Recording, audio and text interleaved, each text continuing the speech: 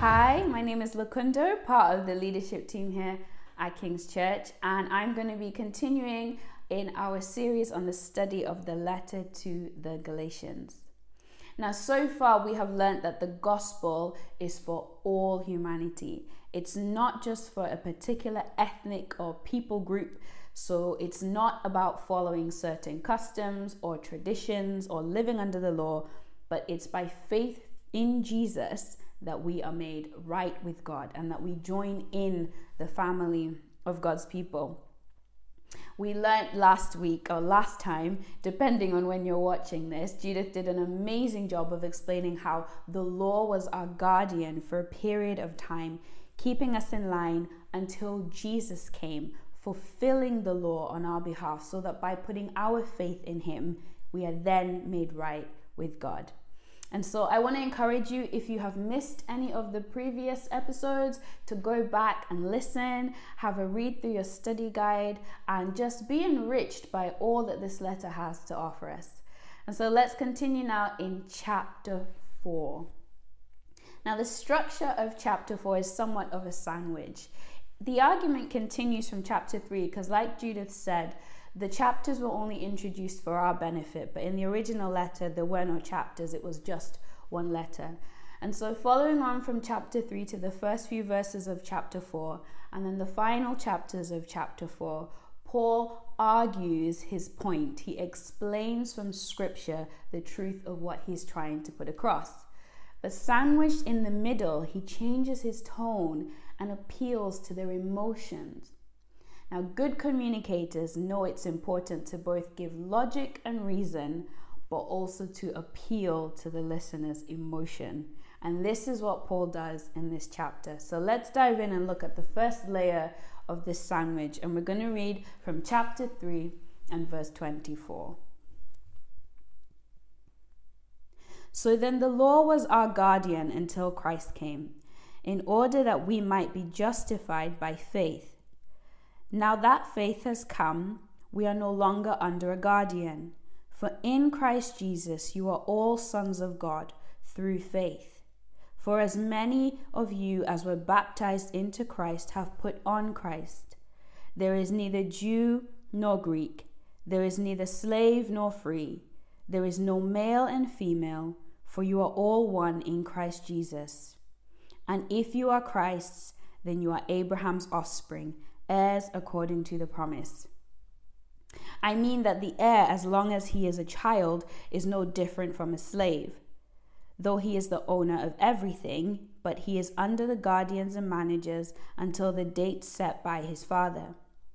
In the same way, we also, when we were children, were enslaved to the elementary principles of the world. But when the fullness of time had come, God sent forth his Son, born of woman, born under the law, to redeem those who were under the law, so that we might receive adoption as sons. And because you are sons, God has sent the Spirit of his Son into our hearts, crying, Abba, Father. So you are no longer a slave, but a son. And if a son, then an heir through God. Formerly, when you did not know God, you were enslaved to those that by nature are not God's. But now that you have come to know God, or rather to be known by God, how can you turn back again to the weak and worthless elementary principles of the world, whose slaves you want to be once more?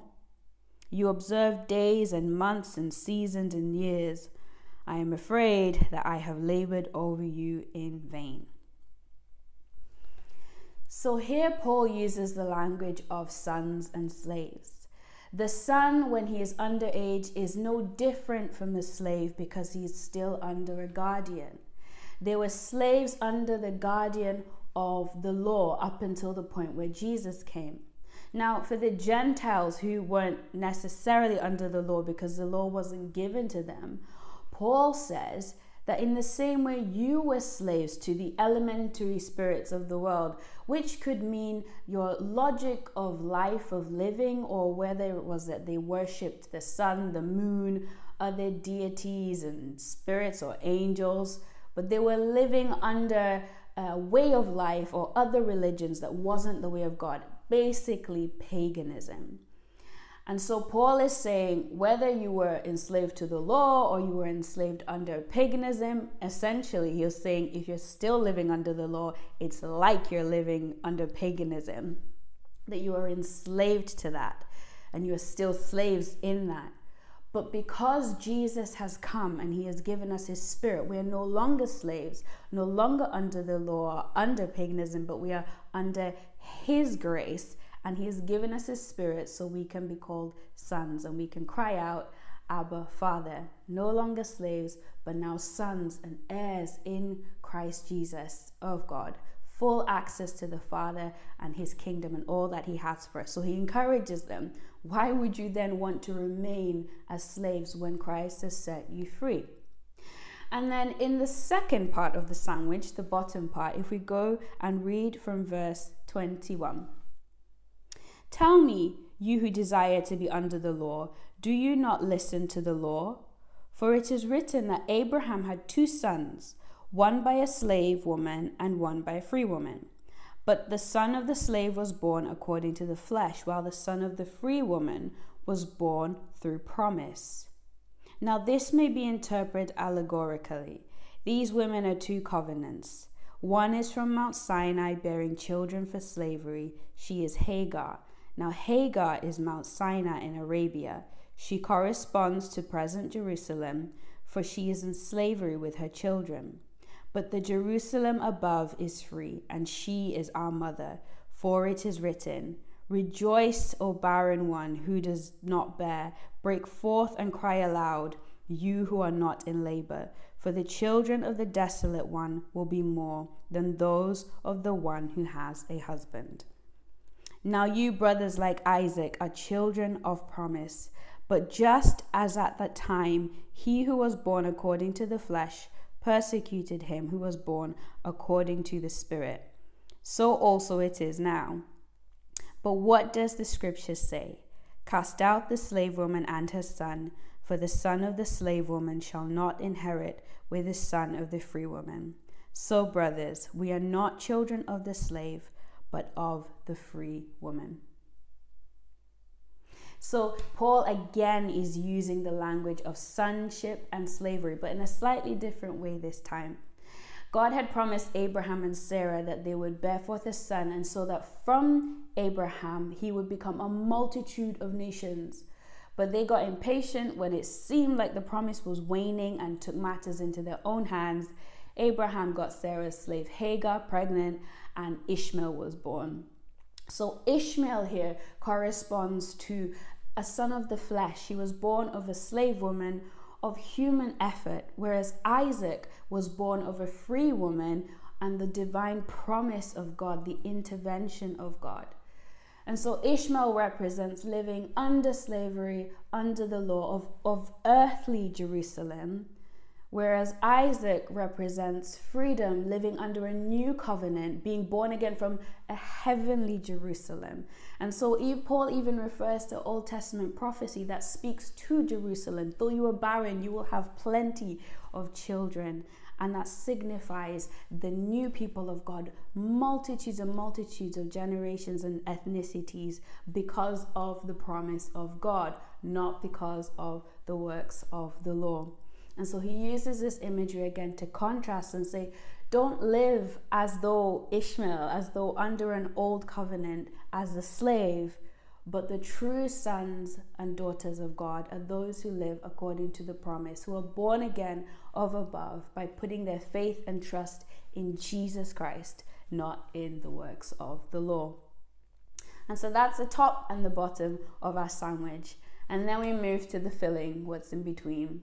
And like we said before, Paul changes his tone. So he switches from argument to appealing to their emotions. He uses real emotive language still to get his point across. And so let's pick it up from verse 12. Brothers, I entreat you, become as I am, for I also have become as you are. You did me no wrong. You know it was because of a bodily ailment that I preached the gospel to you at first. And though my condition was a trial to you, you did not scorn or despise me, but received me as an angel of God, as Christ Jesus. What then has become of your blessedness? For I testify to you that if possible, you would have gouged out your eyes and given them to me. Have I then become your enemy by telling you the truth? They make much of you, but for no good purpose. They want to shut you out, that you may make much of them. It is always good to be made much of for a good purpose, and not only when I am present with you, my little children, for whom I am again in the anguish of childbirth, until Christ is formed in you. I wish I could be present with you now and change my tone, for I am perplexed by you. Paul is expressing deep emotion, and he is appealing to them. He's appealing to them not just from a point of logic now, but from a point of relationship and emotion. And it reminds me this change of tone and the significance of sometimes when I'd done something wrong growing up as a child, my parents would sit me down and give me the lecture, and this is what you did wrong, this is why it's wrong, this is the consequences of what you've done, and how are you going to change for the future, and etc. And so it goes on. But there were other times where probably I'd done something that was so wrong, they didn't have the energy, and they would simply say, we're really disappointed in you. Now that hit differently. Like, how do you come back from that? Because it wasn't just the usual lecture, it was triggering my emotions and tugging at my heartstrings because it had to do with our relationship. My parents were let down by me. There was a gravity to this now. It bypassed just them being right and me being wrong, and them older than me, and so they have to tell me what to do. But it went straight to my heart because it dealt with our relationship and how I had severed our trust somewhat. And so it hit differently. And this is similar to what Paul is doing. I remember times when sometimes my mom would say to me, there's an expression she used to use, and she'd be like, oh, Lukundo, should I just put you back in my stomach? And that might sound weird, but what she meant by that was, I'd rather keep you in the safety of my womb than have you keep making mistakes and that are ruining your life and not doing you any good. And so I knew it was because she deeply cared for me and she just wanted the best for me. And Paul says, I am in anguish as in childbirth until Christ is formed in you. Again, this aspect of deep care and relationship, that he simply wants the best for them. It's not because he wants to prove that he's right and everyone else is wrong, but it's because of his love for them that he is appealing to them on this basis. And it's really important that the key here, the foundational principle, is that we are called to live in relationship. Arguing from theology and logic will only get us so far. It's good, it's helpful, and it's right. But we are those who are called to speak the truth in love. Relationship actually gives us more permission to speak into one another's lives. And it's wise of us to be able to think about what we say, but also how we say it, the different contexts of relationships in order to get the point across and to see change and to see restoration happen. And Paul does this beautifully here. And so he says to them, when I first came to you, you accepted me. And he seemed to be in a bad shape. We don't know if he was ill or maybe he was beaten up. We knew Paul went through a lot. But that didn't matter to them. He said, you would have gouged your eyes out for me. And that phrase basically means I would do anything for you. So at first you accepted me even though I was in a rough way. You heard the gospel, you would have done anything for me. But now your behavior has changed. Is it because I'm telling you the truth? I'm trying to get the message across that there are not two separate people groups. What my opposers are trying to do is have an inner circle of elite Jewish Christians and an outer circle of non-elite Gentile Christians, and in order to work your way into the inner circle, you need to be circumcised and form all these customs. I plead with you, this is not the truth. This is not the way of Christ, because you have been called to live in freedom. And this is the approach he takes. And so there's so much to learn from chapter 4 and the truth of what Paul argues and explains from scripture, but also in the way that he chooses to do this by appealing to their emotions. Now, emotions Obviously, we can use this in an abusive way, but we are emotional beings. We're moved by compassion. We're moved when we see injustice, and that's how we act and respond. And Paul appeals to this aspect in order to have them listen and back into the truth.